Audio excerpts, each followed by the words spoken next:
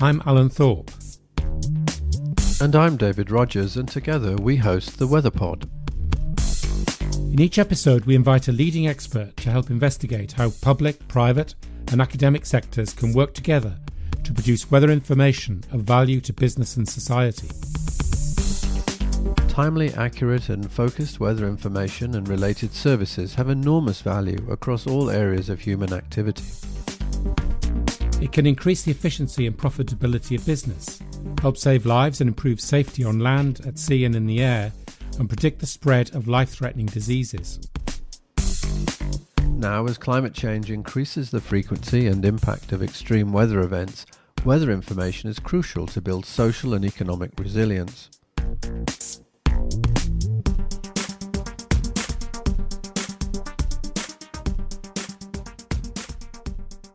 Hello, and welcome to the Weather Pod. Our guests today are Dr. Shipra Jain and Dr. Marisol Osman. Both Shipra and Marisol are members of YES, the Young Earth System Scientists community, which is shaping the future of Earth system science by fostering the leaders of tomorrow. Shipra is interested in how society can benefit from improved knowledge of extremes and is currently working on seasonal and sub-seasonal forecasting at the Centre for Climate Research in Singapore. Marisol has worked with anthropologists, economists and farmers to co-design and co-produce forecasting tools for sub-seasonal and seasonal timescales. She is currently working at the Karlsruhe Institute of Technology on the predictability of weather and sub-seasonal climate relevant to the energy sector. Welcome, Shipra and Sol, to the Weather Pod. We wanted to talk a bit about your insight into how the weather enterprise, weather and climate scene has developed, and your experience of coming into weather and climate science and the enterprise. And obviously across weather and climate there are lots of possible career opportunities: pure science, applied science, operational activities in meteorology and climate, right through to interacting with users and developing services for users. So there's quite a diversity of roles and careers that are possible. And I think I'd like to start by asking you to sort of reflect on how you, in a sense, how you have experienced that. How did you come to choose the area that you are in terms of a career? And do you see, as a second part perhaps, do you think that it's clear for people that there are these range of career opportunities? And do you, for example, see yourself developing over time into different kinds of activities in the enterprise? And maybe, Shipra, if we could maybe start from your perspective on this, please. Okay, yeah, so in my opinion, I think that the ECRs are very much, or the early career researchers are very much aware about the opportunities that are out there and the diversity of roles. As an example, in my last 10 years, I have worked at research organizations, 2 different operational centers, university, and also with the industry. So I first-hand experienced those different roles, and I really think that though it appears that, okay, this is basic science and this is applied science, but these roles are actually very complementary for each other. And to illustrate as an example, when here where I am in operational center, when we design product, we cannot just go out and start designing a forecast product. We need a solid foundational science on which our products can be based. And if this science doesn't exist, then the product would not be reliable and will not have any value to the users. This also involves going back and forth with the users as well as scientists to understand their need and requirements. So I would say it's a kind of a research in itself. You mentioned there, Shipra, that you are aware of the diversity of the enterprise. When you started, how did you get that knowledge, do you think? How did you come to the view about this diversity of roles? So I wouldn't say that I had that knowledge from the beginning. So as I went along in my career, I was exposed to different fields and different roles, and the opportunities came. But yes, to begin with, I don't think that I was aware that there are so many different roles which are available within the weather and climate enterprise. Okay, so Sol, how about you? And perhaps picking up on that point from Shipra, how did the for example the YES network, has it helped you in that regard in understanding all these different roles? Yes, I think that YES has helped me to see opportunities outside the traditional ones in academia, because in particular I think that in academia they should do more to inform students about career opportunities outside it. I think the problem at the very beginning was that a career outside academia was the path chosen by those who could not get a position in universities or research institutions. But nowadays, the students decide early in their studies that a career path outside academia or outside the research institution, maybe more in contact with users, is the preference. And therefore, we're seeing a change in the way the education institutions showcase this diversity. My perception is that this process was driven more by the students rather than the institutions, so it was completely bottom-up. And in this sense, I think that these networks of early career researchers that actually build in a bottom-up approach has helped to produce this transformation in the ways we are showcasing the opportunities. That's a really positive outlook, because, as you say, it certainly would be my experience, which of course is much longer than yours, that there is a kind of traditional attitude to the development of a career, particularly if you go into a PhD, you kind of feel as though the only route, the only line you can go on is the academic one. And I certainly wasn't aware of the vast variety of jobs there are. So I'm really pleased to hear that you feel things are changing. So if I could pick up a bit on that. And if you think about in the past, and maybe it's in Alan and my past particularly, your career development really depended on a kind of rather strict disciplinary approach. That you studied a particular field and you rather stuck to that. And to branch out into collaborative science, interdisciplinary, multidisciplinary science, there were certain perils associated with that.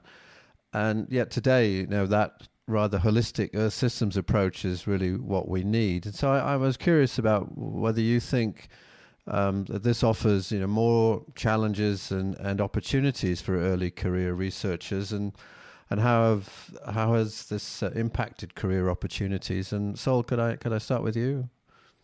Yes, of course. I think that even though the work, not only in research but also in application, has become more interdisciplinary, we are still educated under very disciplinary-based contexts, either in atmospheric, ocean sciences, but also in other disciplines like social sciences that eventually they interact with us under certain projects. So I think that the challenge is then how to bring our disciplinary knowledge into this interdisciplinary dialogue and fostering a mutual respect and understanding between disciplines. Personally, I don't think we should give up our disciplinary-based education, but we also should include some type of training or education to gain in some skills that are sometimes called soft skills, although I'm still not convinced about this definition. But I think that these type of skills could help early career researchers work in this interdisciplinary context. And Shipra, what are your thoughts? So I think I completely agree with Marisol that just because the impact of climate change runs so deep within the society, and there is impact on agricultural, transport, biodiversity and energy, whatnot. So there are multiple new fields evolving which centered around the impact of climate change on X. So this has, of course, exacerbated the career opportunities that we, maybe the generation before us, didn't have, and we have those kind of opportunities now. But I do agree that we are still lacking a bit on the training part of the ECRs. As an example, when we work on interdisciplinary or multidisciplinary research, we are often required to speak with researchers who are working on other disciplines, and which means that you need communication skill to talk to those researchers. In my experience, I find that these languages in which we speak across discipline can be very difficult and different. For climate science, for one, it's very acronym heavy, and that could be very cryptic to people who are not in climate sciences. And this is not a part of our mainstream training. So communication, leadership, and the things that mention soft skills, we are expected to pick those skills with time and experience in our career, not at the time when we are actually learning climate sciences or doing our PhD or doctorate studies. So I do think that there is a scope for having those kind of trainings, particularly for the researchers who are working on interdisciplinary areas or who intend to work on these areas. Do you think your network, your YES network, can do something? Yes, of course. I think that we have done quite a bit on that. So the YES network doesn't only cover the basic or natural sciences. We have early career researchers from agriculture, socioeconomy, and other fields, not just like traditional climate science fields like oceanography or chemistry, because I consider those as part of mainstream climate sciences. So because of that, I think it has improved our own knowledge of how to interact with those researchers during our monthly meetings, or if we are working on some project together. And it has been quite an enlightening experience for me, and I'm sure that Marisol would say the same, that how much training we were lacking before being exposed to this side of research. I mean, you're both again being quite positive about the multidisciplinary environment, and of course, weather and climate is a great example of multidisciplinary science in principle. But isn't it extremely hard to in a sense to become expert in several different disciplinary areas, whether it be physics, chemistry, biological aspects, to be able to bring them all together? It strikes me that in a way science has sort of gone in the opposite direction. It tends to focus down into narrower and narrower areas and go deeper and deeper, whereas actually for our field, we need to keep the breadth, and it's incredibly challenging for particularly early career scientists if they have to keep abreast of all of those different disciplines. I don't know, do you think that's a fair description, Sol? Yes, I do agree that is a challenge for early career researchers that are part of this interdisciplinary project, but also very disciplinary based trained. And it's also a matter of trying to find out a trade-off between devoting time to learn about other disciplines, but also keep the personal development in a disciplinary consistent. For me, I found the way to do it under a project working with local farmers, anthropologists, but it was very challenging and really time-consuming. And I understand that not all the early career researchers have the opportunity to spend this time doing both parts of the research. This is WeatherPod, featuring Alan Thorpe and David Rogers.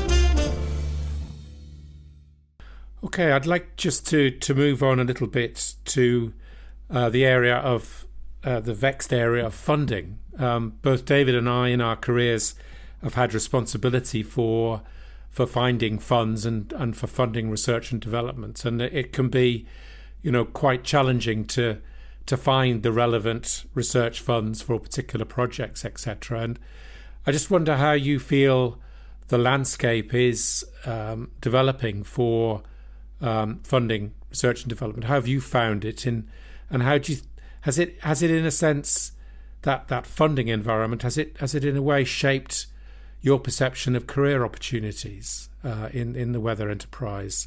Shipra, what do you feel about that? So my experience is not too different from yours and David's, actually. So in an ideal scenario, I would expect the funding opportunities to also evolve at the same pace as the need within the community, right? Which means it's a balance between demand and supply. And unfortunately, I would say that there is a lot of imbalance between that. So too much demand and too less supply, in my opinion. And I would say that, yes, early career researchers are very much impacted by this. And for example, there are not enough R&D positions within academia or national governmental organizations to accommodate the PhD graduates or researchers. The contract lengths for the temporary jobs are getting shorter and shorter. And honestly, over the last couple of years, I have seen my colleagues and friends moving to industry solely because you cannot deal with that level of uncertainty where you cannot determine that which part of the world where you will be in next year. So it's hard, and it's true that, of course, we are passionate about research, but passion alone is not enough. So we need stable opportunities too.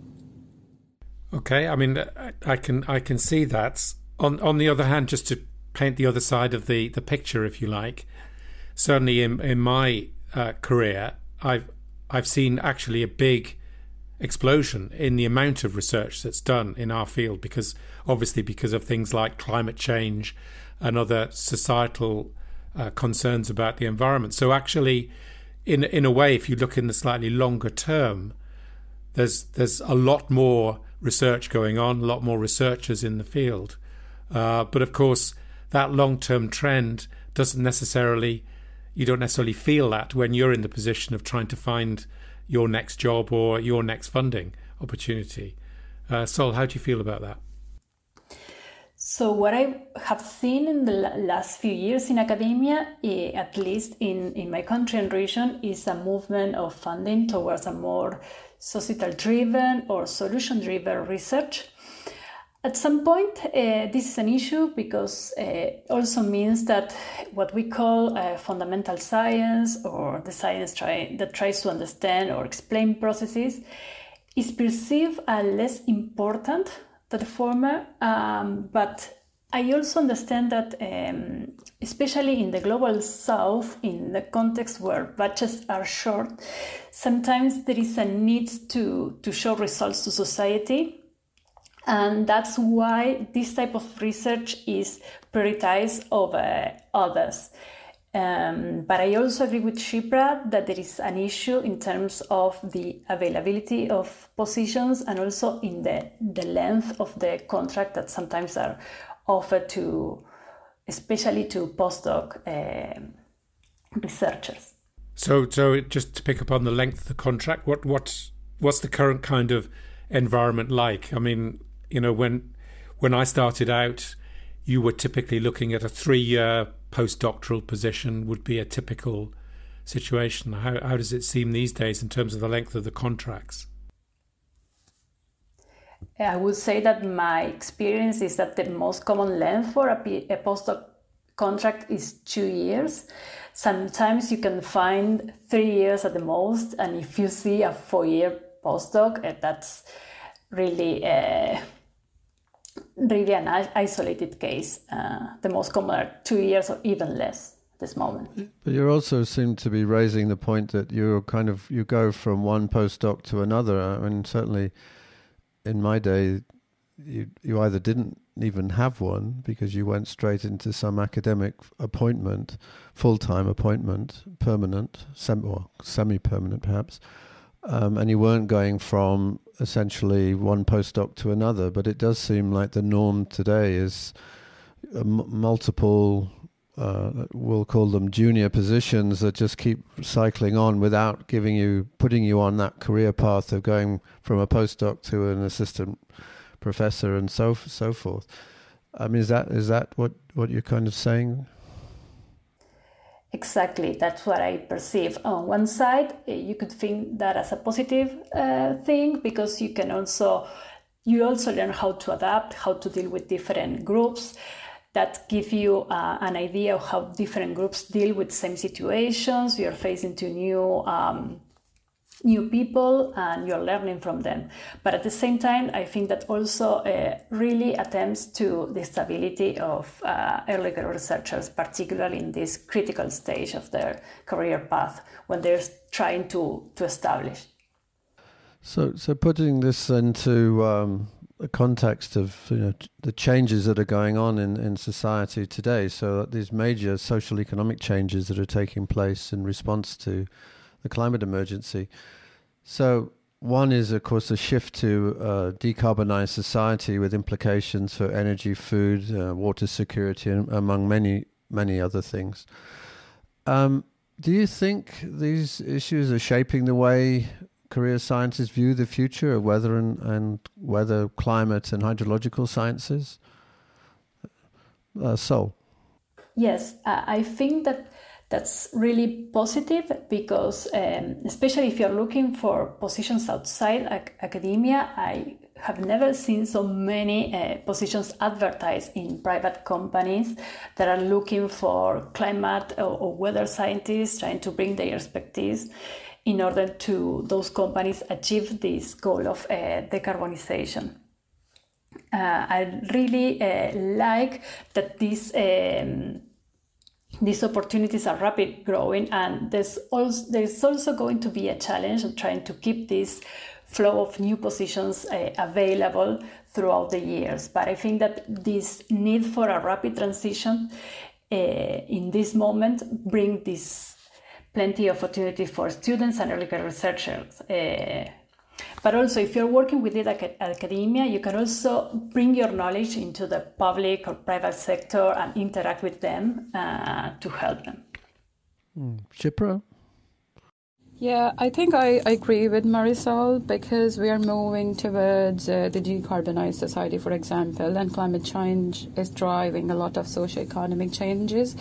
For students, for early career researchers, it's opening new doors, new prospects in terms of the areas where they could work.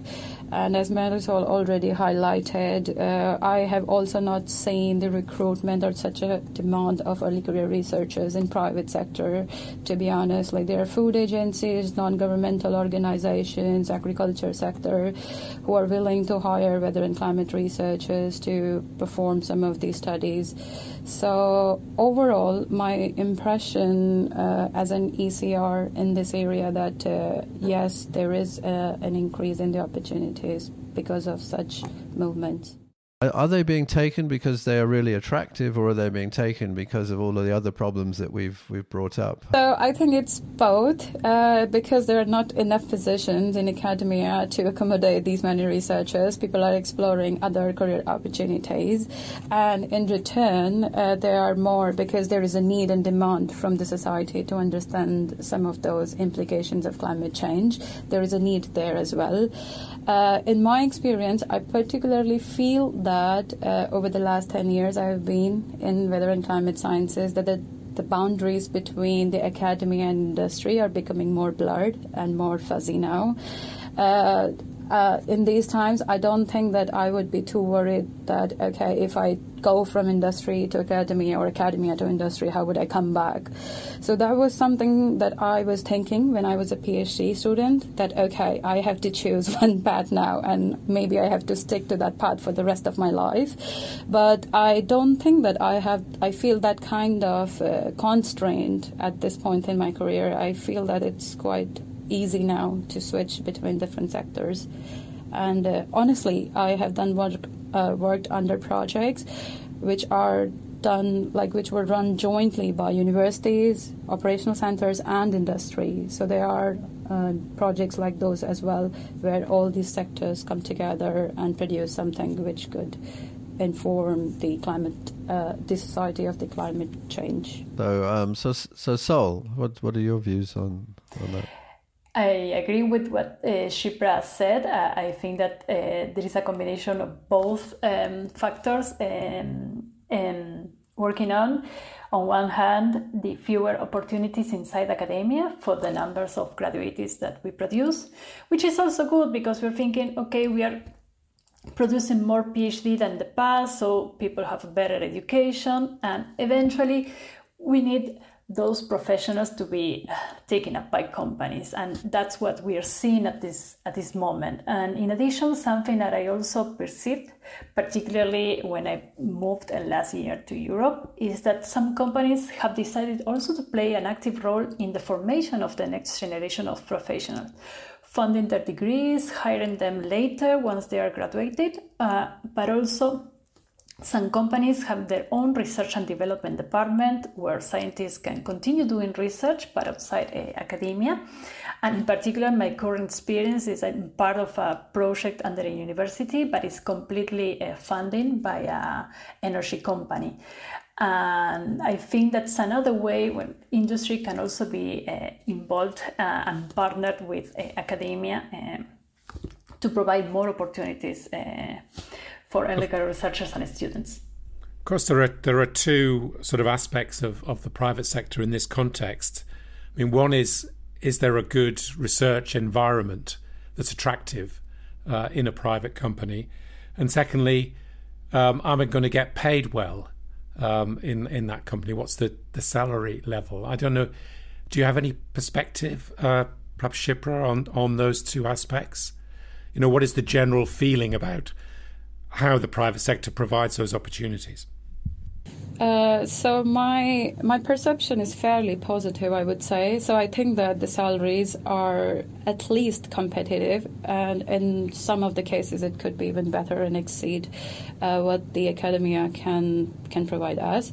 And regarding opportunities, I really think that the private sectors now offer actually wonderful research opportunities and stimulating research environments for the early career researchers to pursue research outside academia. I have colleagues who are working on exciting research projects with industry, and it's quite similar to what we do in academia or in operations. To touch a little bit on this, I mentioned about the career path. You go from academia to government to private sector and maybe back. And of course, in academia, you publish or perish, right? You don't survive unless you're publishing. And so because that's the sort of measure of success in academia. And what's the feeling relative to this is the feeling about then if you're going to work in the private sector, are the same opportunities there that will enable you to move into academia if you so choose? If you wish to go into academia, will you have had the opportunity to publish and have that kind of record that you need from an academic perspective? My perception is that you still have the opportunity to publish, and working in a private company, that's always encouraged, but it's not your main priority. So at some point, if you still wish to do it, you're free to do it most of the time, but it's not this push for publishing that we see in academia. And I think that in part because of this, and also because the company is structured different. Another perception that I receive from colleagues working in companies is that the workload is lower and you can get a better balance between your personal life and also your career development that sometimes in academia it's hard to find, especially when you're facing critical moments when you're searching for funding or also dealing with different students and overseeing their careers well. This is WeatherPod featuring Alan Thorpe and David Rogers. I think this is a very important conversation we're having, actually, because certainly from my experience of private companies, they're desperate for expert scientists to come into the companies to help them. And I hope anyway that in the future, if not now, companies will understand that they need to provide opportunities for those scientists who come to them, also to keep the option open for moving back. But I don't think it's easy. I don't think it's easy at the moment anyway, but I hope in the future it might get better, because obviously in a company there's a very strong drive for delivery, rapid delivery for customer requirements, and that can often drive you away from taking the time to really finish off a piece of scientific research to get it to publication quality. So I think it's still a challenge that I see, but I think the more enlightened companies understand that and are beginning to see this two-way movement of staff as a positive. But I wanted just to move on, if I may, in our conversation we talked quite a bit about career opportunities and funding. How does it look in terms of geography, in terms of where you're trying to find jobs? I guess that, I mean, you both come from very different parts of the world, so I think you probably have rather distinct experiences of the environment in your region or other regions you've moved to. And I think I'd be very interested to know how you see this sort of difference across the world in the ability to make a career, and which kind of career opportunities are available to you. Of course, also there's linked to that, I suppose, is there are obviously the availability of people for certain roles in terms of trained people are going to be different. So, Sol, what's your experience in terms of that geographical perspective? Well, from a Latin America perspective, and particularly in Argentina, we have seen a transformation in career perspectives in the last few years, because the National Med Service has been through a renovation process that required new graduates.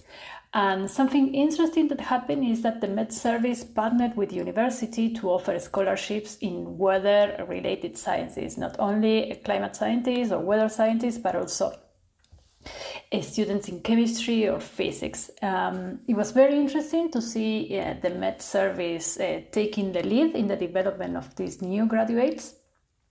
But I would like to see also other governmental agencies following, or even companies following this example. However, in many countries in South America, I would say that career opportunities outside academia or National Med Service are still very few. We say that the exception could be Brazil, because it's a big and very industrial country in comparison to the other. So I think that as scientists, we still need to show with strong emphasis that our knowledge could be valuable in companies and can help them to develop.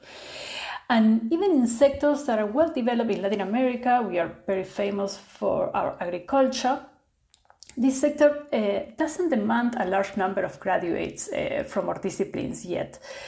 So in this sense, my short time here in Europe, I noticed a complete different landscape for graduates, because I see a more involvement of the industry and a more demand of graduates with respect to South America or Latin America.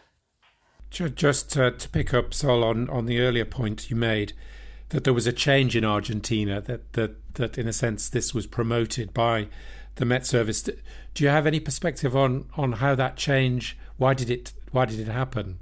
What was the driver?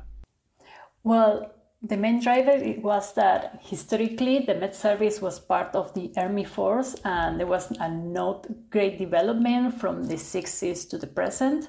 And when the government decided to put Med Service outside the Army Force and bring it to the public, they realized that they need more graduates, that most of the research conducted there was not really useful or not bringing solutions to the Med Service itself. So they realized that it would have been possible without new staff and new people bringing fresh perspective on how to rebuild the Med Service.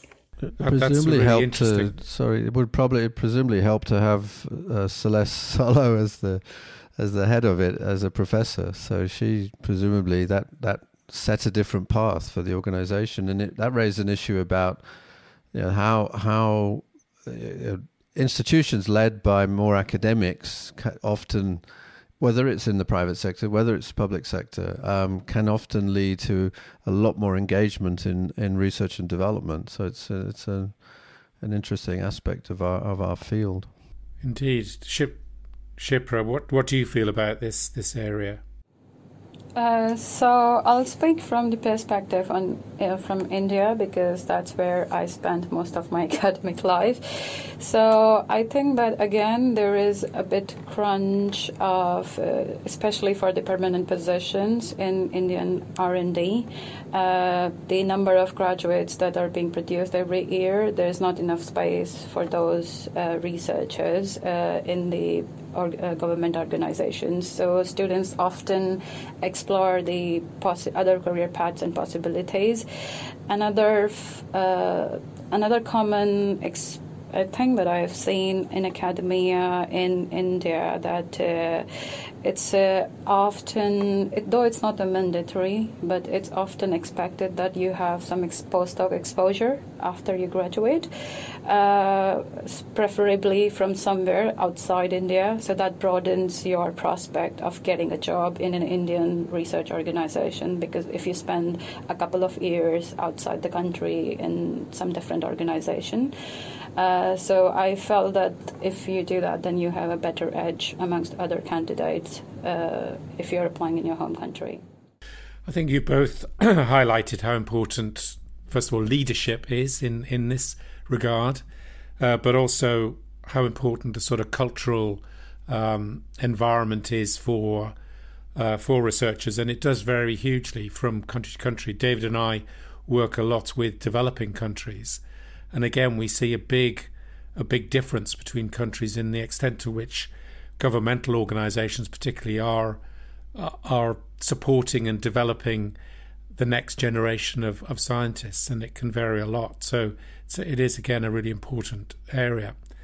I think we need to draw the discussion onward towards the close. I mean, we've covered a lot of ground in what we've talked about, and you are both part of the Young Environmental Scientists group of early career scientists, and I think I'm interested to know, how effective do you think that is? How has it helped you to sort of form your views on the weather enterprise, weather and climate, and your career? How important is it? And in a sense, give us a flavour for how, in a way, it operates for you.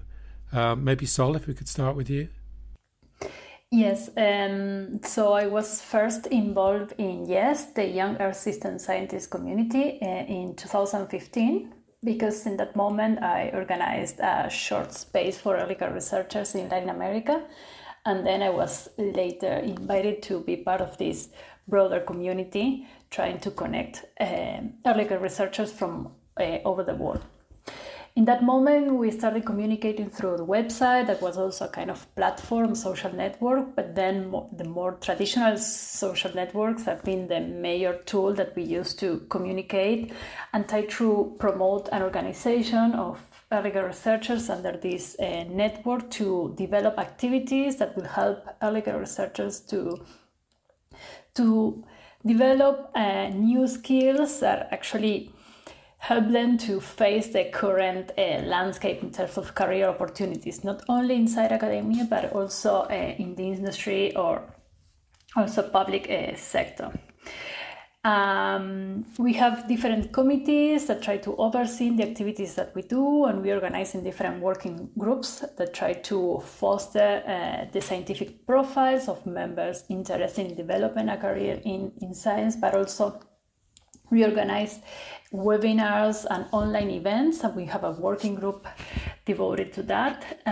We try to ensure communication with the entire community, maintaining our social networks very active, and we try also to push for more representation of early career researchers in global and regional initiatives like the World Meteorological Organization and its research programs, trying also to promote a balance between career stages.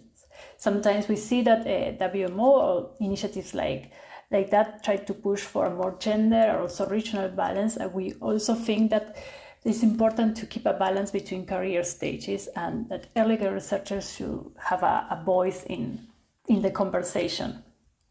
So picking up on that, Shipra, I mean, I'm just interested to know how many of your colleagues at Early Career Scientists are actually members of YES. In other words, how big is this YES community?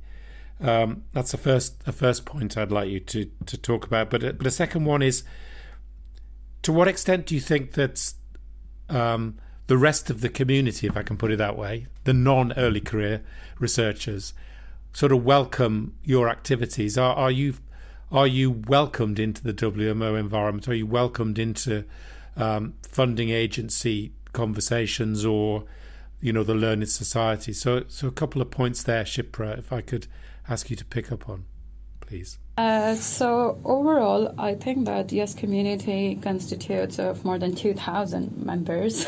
That's a really big number, but I wouldn't say that all of them are active. So I would say there's a good big chunk, maybe like 10 to 20%, who are very active members and in different parts of the world. Yes, I in my personal experience, as well as from what I have heard from colleagues within YES, that the experience have been positive so far. Most of the international organizations have been very welcoming, and partly because, like, in 10 to 20 years' time, all these people who are in like high level committees would be gone, and it's the present generation who would take over. So it's really important to know for them as well that what science this generation wants to do, what are the scientific priorities for this generation. It's a very bottom-up endeavor, I would say, because we are shaping the leaders of the climate sciences, the next generation, by including those in the science priorities and these discussions that how our field should evolve in the next couple of decades. Great. As I say, we're probably coming to the end of our time together. I wanted to have a quick fire round now between the two of you about the science, about weather and climate science. Give me one area that you think you're really excited about, that you think is going to really develop and become important in our field in the next years. I don't want a long lecture, but just a short topic that you think is exciting you. Sol, should we start with you?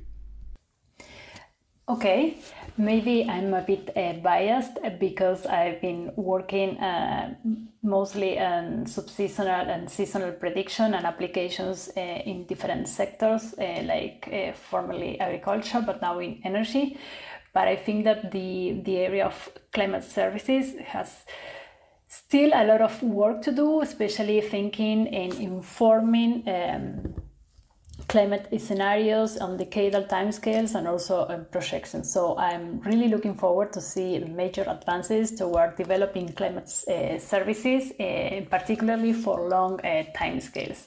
And at this moment, I'm very, very excited about the role that the weather and climate science can bring to the energy sector in this rapid decarbonization process that we need to make in order to fulfill the commitment of the Paris Agreement.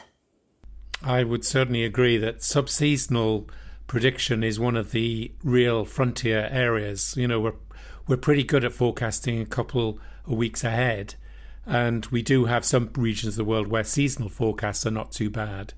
But actually this sort of 1 month ahead timescale, 60 days, up to 60 days ahead, seems to be a real frontier where we need to make exciting advances, I think.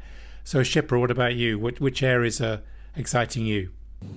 I think that for me it's weather and climate extremes, and I would say that because they have a huge impact on society, and we are already at a point in time that climate change is not something we anticipate in future. It's here right now. We are feeling the impacts of climate change, and in coming years it's going to increase. So just because it has such a large influence on our daily lives, and the exposure of the population, the number of people is quite high, I feel that this field is going to develop at a much faster pace as compared to other fields in the next coming years. Oh, thank you. I think we need to draw our discussion to a close. So I'd like to thank you both, Sol and Shipra, for joining us on the Weather Pod. It's been a very informative discussion, and thank you very much. Yes, thank you both. It's been really enjoyable. Thank you. Thank you for the opportunity. Yes, thank you so much for the opportunity. I enjoyed our discussion. Well, that concludes this episode of the Weather Pod. We hope you've enjoyed it.